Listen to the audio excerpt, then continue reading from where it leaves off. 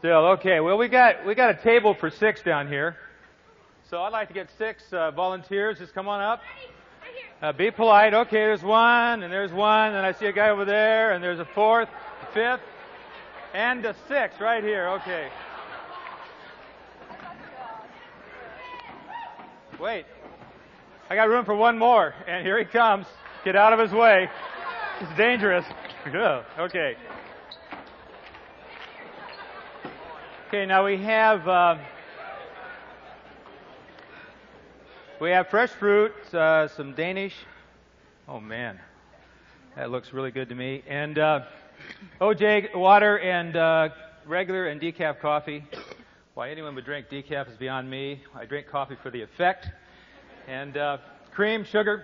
Anyway, you guys just sort of help yourself, all right? This is where you'll be for most chapel this morning. And has anybody blessed the food yet? Father, thank you for this good food. Bless it to their bodies, and bless us all, Lord, with your truth. In Jesus' name, amen.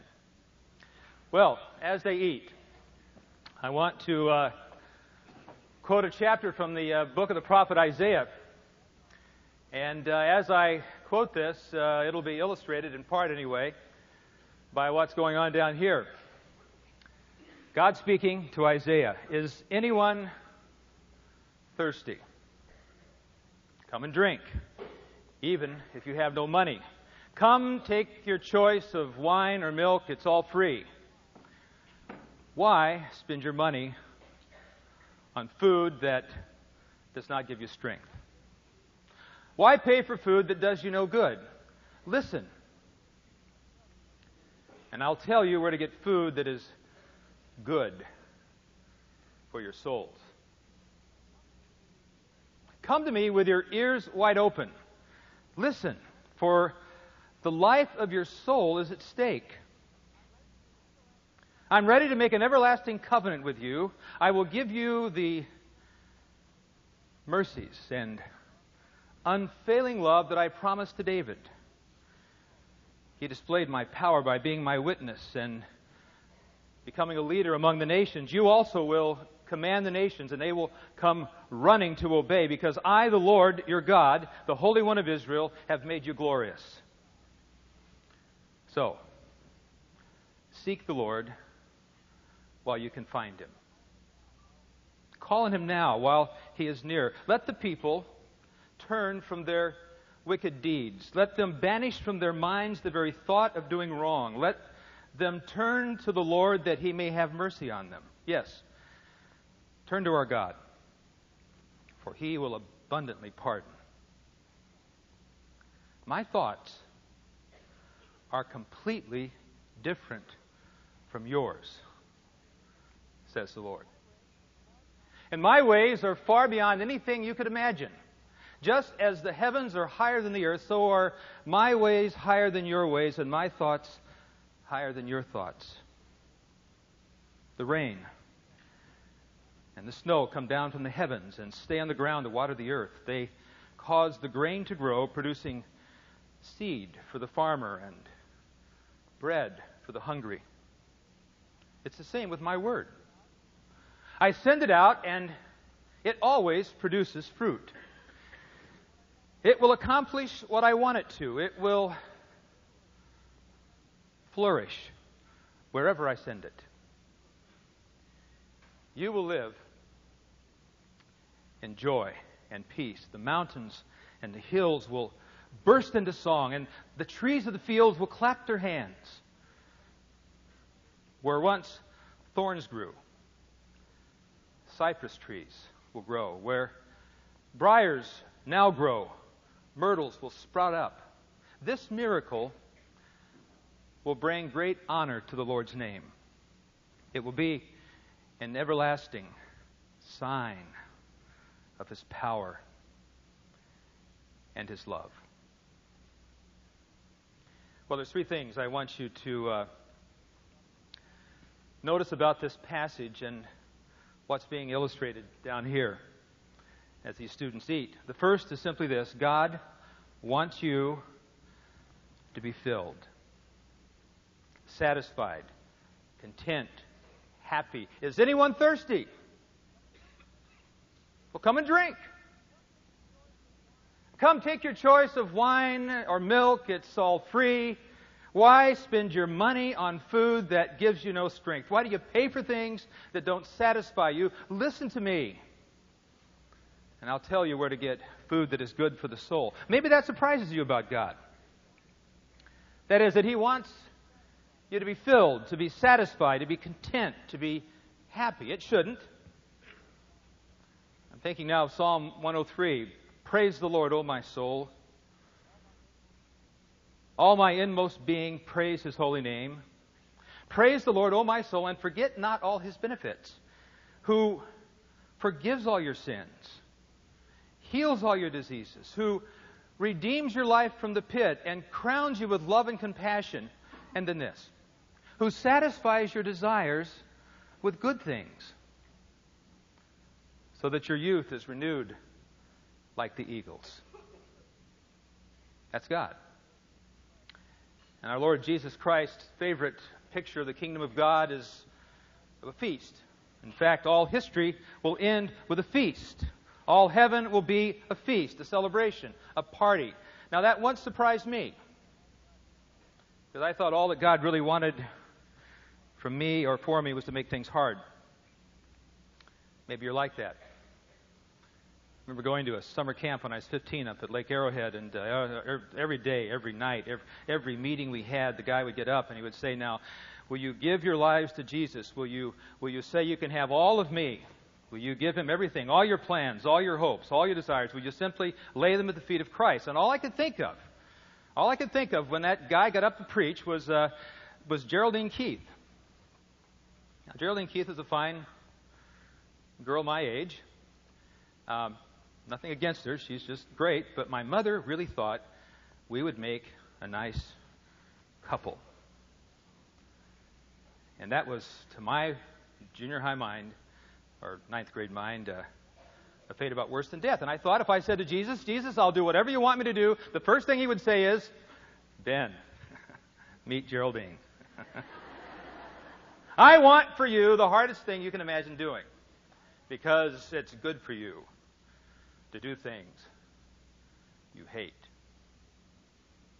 Now, there's a place for that. But the place is always in order that we might be satisfied. You know, sometimes we come to Jesus like the leper did, who said, Lord, if you want to, you can heal me. Jesus looked at the leper with compassion and He says, I want to. I mean, this leper thought, you can, but you probably won't. And Jesus says, I will.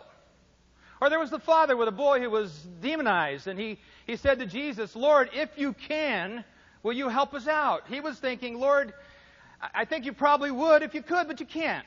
And Jesus says, if I can, of course I can. I've come that you might have life and have it to the fullest. So maybe it surprises you that God says, is anyone thirsty? Come and drink, even if you have no money. Maybe it doesn't surprise you at all. Maybe it just doesn't interest you. And hear me. If it doesn't, your soul is in great and grave danger. What did God say to Isaiah? Listen, for the life of your soul is at stake. You know, God has strong feelings about folks who don't believe He's good, or who don't want to listen or to receive what He has to give. He said to the prophet Isaiah, He said, has a nation ever changed its gods? Yet they're not gods at all. But my people have exchanged their glory, me, for worthless idols. Be appalled at this, O heavens, and shudder with great horror, for my people have committed two sins. They have forsaken me, the spring of living water. What a place for thirsty people. And they have dug their own cisterns, broken cisterns that can't hold water. They've dug ditches hoping to catch something, and when they catch it, they won't be able to keep it. This irritates God, or it wounds Him sometimes. He says in Psalm 81, "O Israel, if you would only listen, open your mouth wide, and I will fill it with good things. But oh, that my people would listen to me. I would feed you with the best of foods. I would satisfy you with wild honey from the rock." God wants you filled, number one. Number two, He is the meal. Come to me with your ears wide open. Listen, for the life of your soul is at stake. That's what God is getting at when He tells Isaiah that His ways are beyond our wildest imagination. My thoughts are completely different from your thoughts, and my ways are far beyond anything you could ever imagine. Then He says something like this. He says, I'm going to give you something that will cause the mountains and the hills to burst into song. You're going to live in joy and peace. And can you imagine this? Trees in the fields clapping their hands over this. Well, it's God. It's God who gives that. Because God is the gift. You know, God is a mystery. He's far beyond our understanding. He is high and He is holy. But when the Bible speaks of God's mystery, it's rarely about His inscrutableness. Although He is inscrutable. He is far beyond what we can imagine. But when the Bible talks about God's mystery, what it usually is pointing to is the mystery of His generosity, His love. That's what bowls the writers of the Bible over more than anything else. Yes, He's God and we expect Him to be big, but what we didn't expect, what is utterly mysterious and overwhelming, is that He is so good and generous and loving. Oh, the depth of the riches of the wisdom and knowledge of God. That's what Paul says. To the Corinthians, he says, oh, I like this one. No eye has seen, no ear has heard, no mind has imagined the things that God has prepared for those who love Him. Yes. And He feeds us. You know, this world is filled with analogs of God. We'll say things like, well, water is a little bit like God.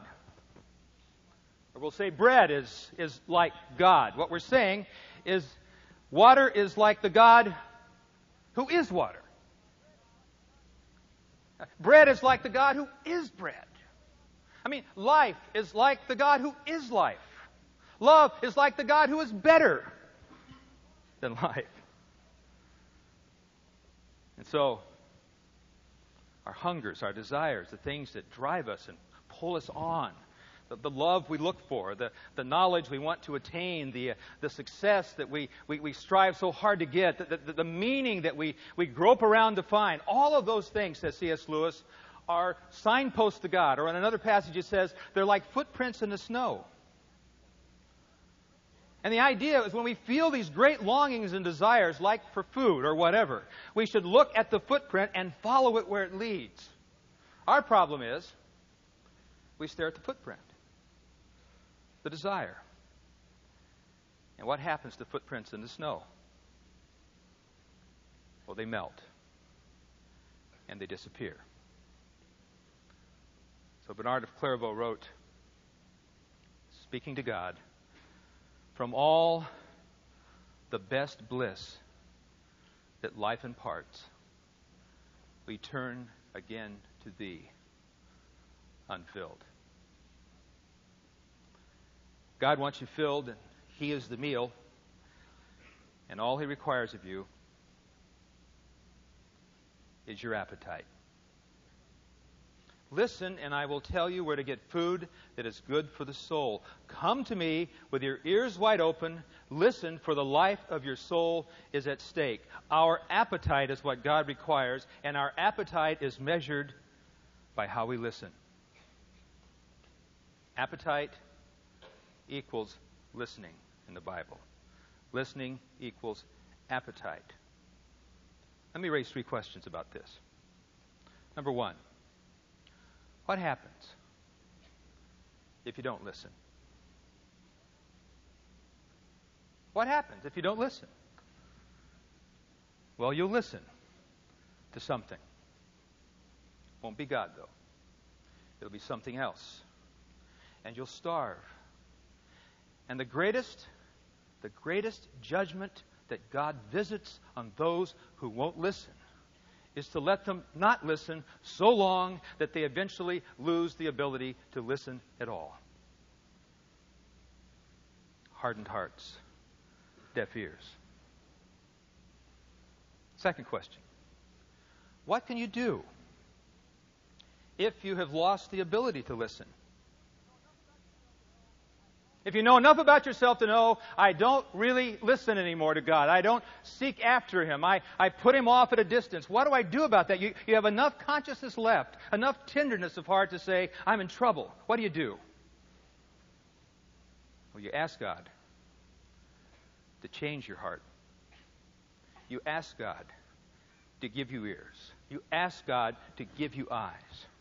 And secondly, you repent of the things that have kept you from listening. Let me suggest there are 2 big things that keep us from listening to God. And I'm thinking a bit about our culture, but I'm thinking especially of Westmont College. And if this, or some of this feels like a bit of a rebuke, I deliver it to myself, with you. We must repent of our consumerism when it comes to religion and to the faith. Now, what is consumerism? Consumerism is the ethos of most capitalist societies, which we're part. It's not necessarily linked with capitalism, but it often comes with it. It's the idea that there are 2 kinds of people in the world. There are providers of services, and there are consumers of services. And the ethos of the provider is obligation and profit. The ethos of the consumer is entitlement. My rights. I've paid for this. I better get my money's worth. That's consumerism. Back in the early 1940s, Jim Rayburn founded a ministry I love dearly called Young Life. His big slogan was, it's a sin to bore kids with the gospel. I believe that. But listen to what consumerism says. When spoken by Christians, it's a sin to bore me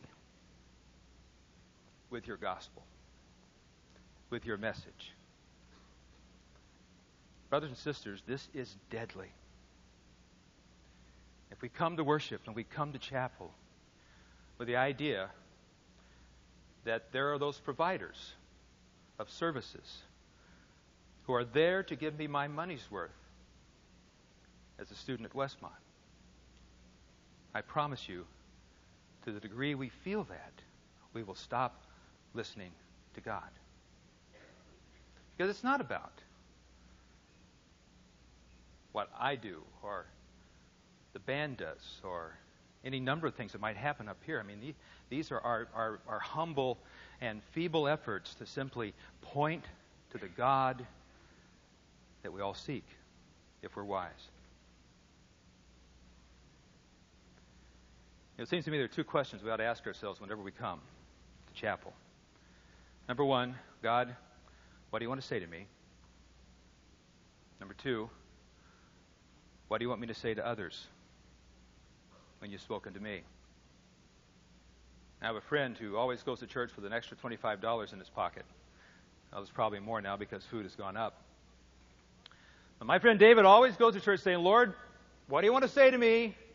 And Lord, who do you want me to show your mercy to? He brings that extra money just in case he meets somebody he can take out to lunch. But the point is, he ceased to be a consumer. And now he's providing the service. We stop hearing God if we think otherwise. One other picture of this. My dog, Sonia. She makes two demands of us. One is that we feed her. That's legitimate. The other is that we scratch her. Well, that's okay. But if you've been in my home, you've seen this large 100-pound dog. She'll walk right up to you where you're sitting, get in your face, and then she puts this big paw on your arm and looks at you. And what she's saying is, I itch right here. Or here. In fact, I itch all the time. And when I don't itch, I like the scratching anyway. And then we scratch her once in a while. But believe me, if I geared my relationship with my dog according to her needs to be scratched, nobody would be happy in our home. And when she's hungry, she does something else. She walks over by the bowl, goes like this.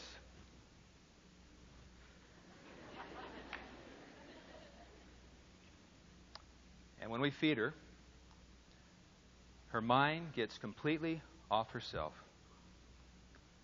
and onto the food.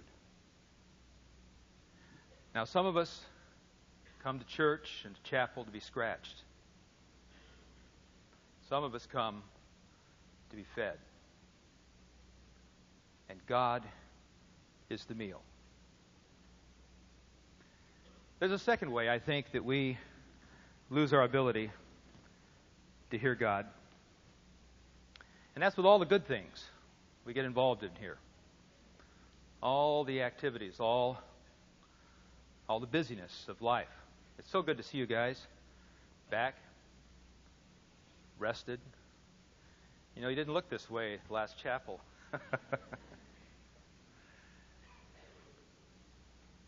But a full, overly programmed life. And not full with bad things. Not full with sins, just full with good things. The enemy of the best is never the worst. It's always the good. And I urge you to prune your life. It's not too late. Of the things that just don't have to be done, as good as they are. And to find out what Jesus meant when he said to Martha of Mary, only one thing is needed, and she's chosen it. Well, I'm with you in consumerism and too much stuff to do. I'll give you a parable of our lives, I think. Certainly mine. Some years ago, I was on my way to have dinner with a friend, and actually Loretta, my wife, was coming from another spot, so we're in two separate cars working our way to this house where our friend had invited us to dinner. Now, our friend was a very good cook.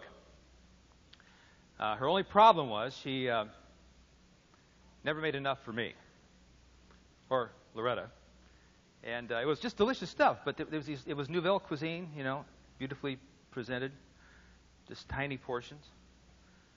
And those portions mocked me. I would eat them up, you know, and look around for another one, like my dog, you know, kind of nothing. And we often left her house hungry, and I was starved this particular night, looking forward to the good food, expecting there wouldn't be much of it. And I couldn't find her house. This is a parable.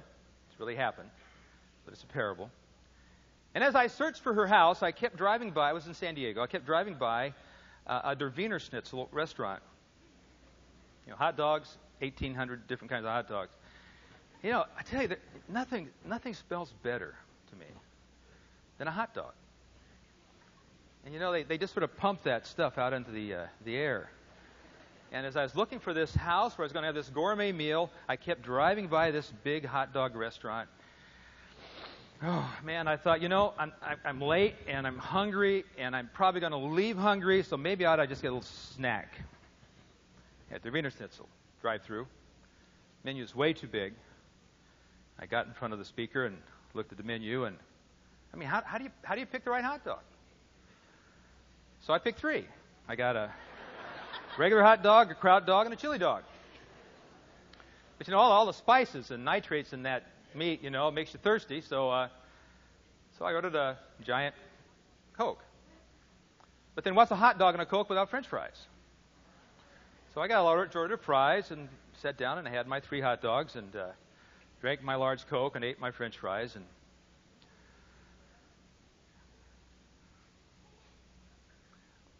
later on that evening, that was the best meal I couldn't enjoy, because I've been eating hot dogs. And that's what lives that are stuffed with busyness do to our hunger for the God who says, let me quote him again, is anyone thirsty? Come and drink, even if you have no money. Come, take your choice of wine or milk. It's all free. Why spend your money on food that does not give you strength? Why pay for food that does you no good? Listen, and I will tell you where to get food that is good for the soul. Come to me with your ears wide open. Listen, for the life of your soul is at stake. Let's pray. Father in heaven, you have blessed us with these rich and incredible promises. So, Lord, if we've lost our hunger, give it back. And Lord, give us the grace to repent of the things that have shut our ears to you, whatever they are. In Jesus' name, amen.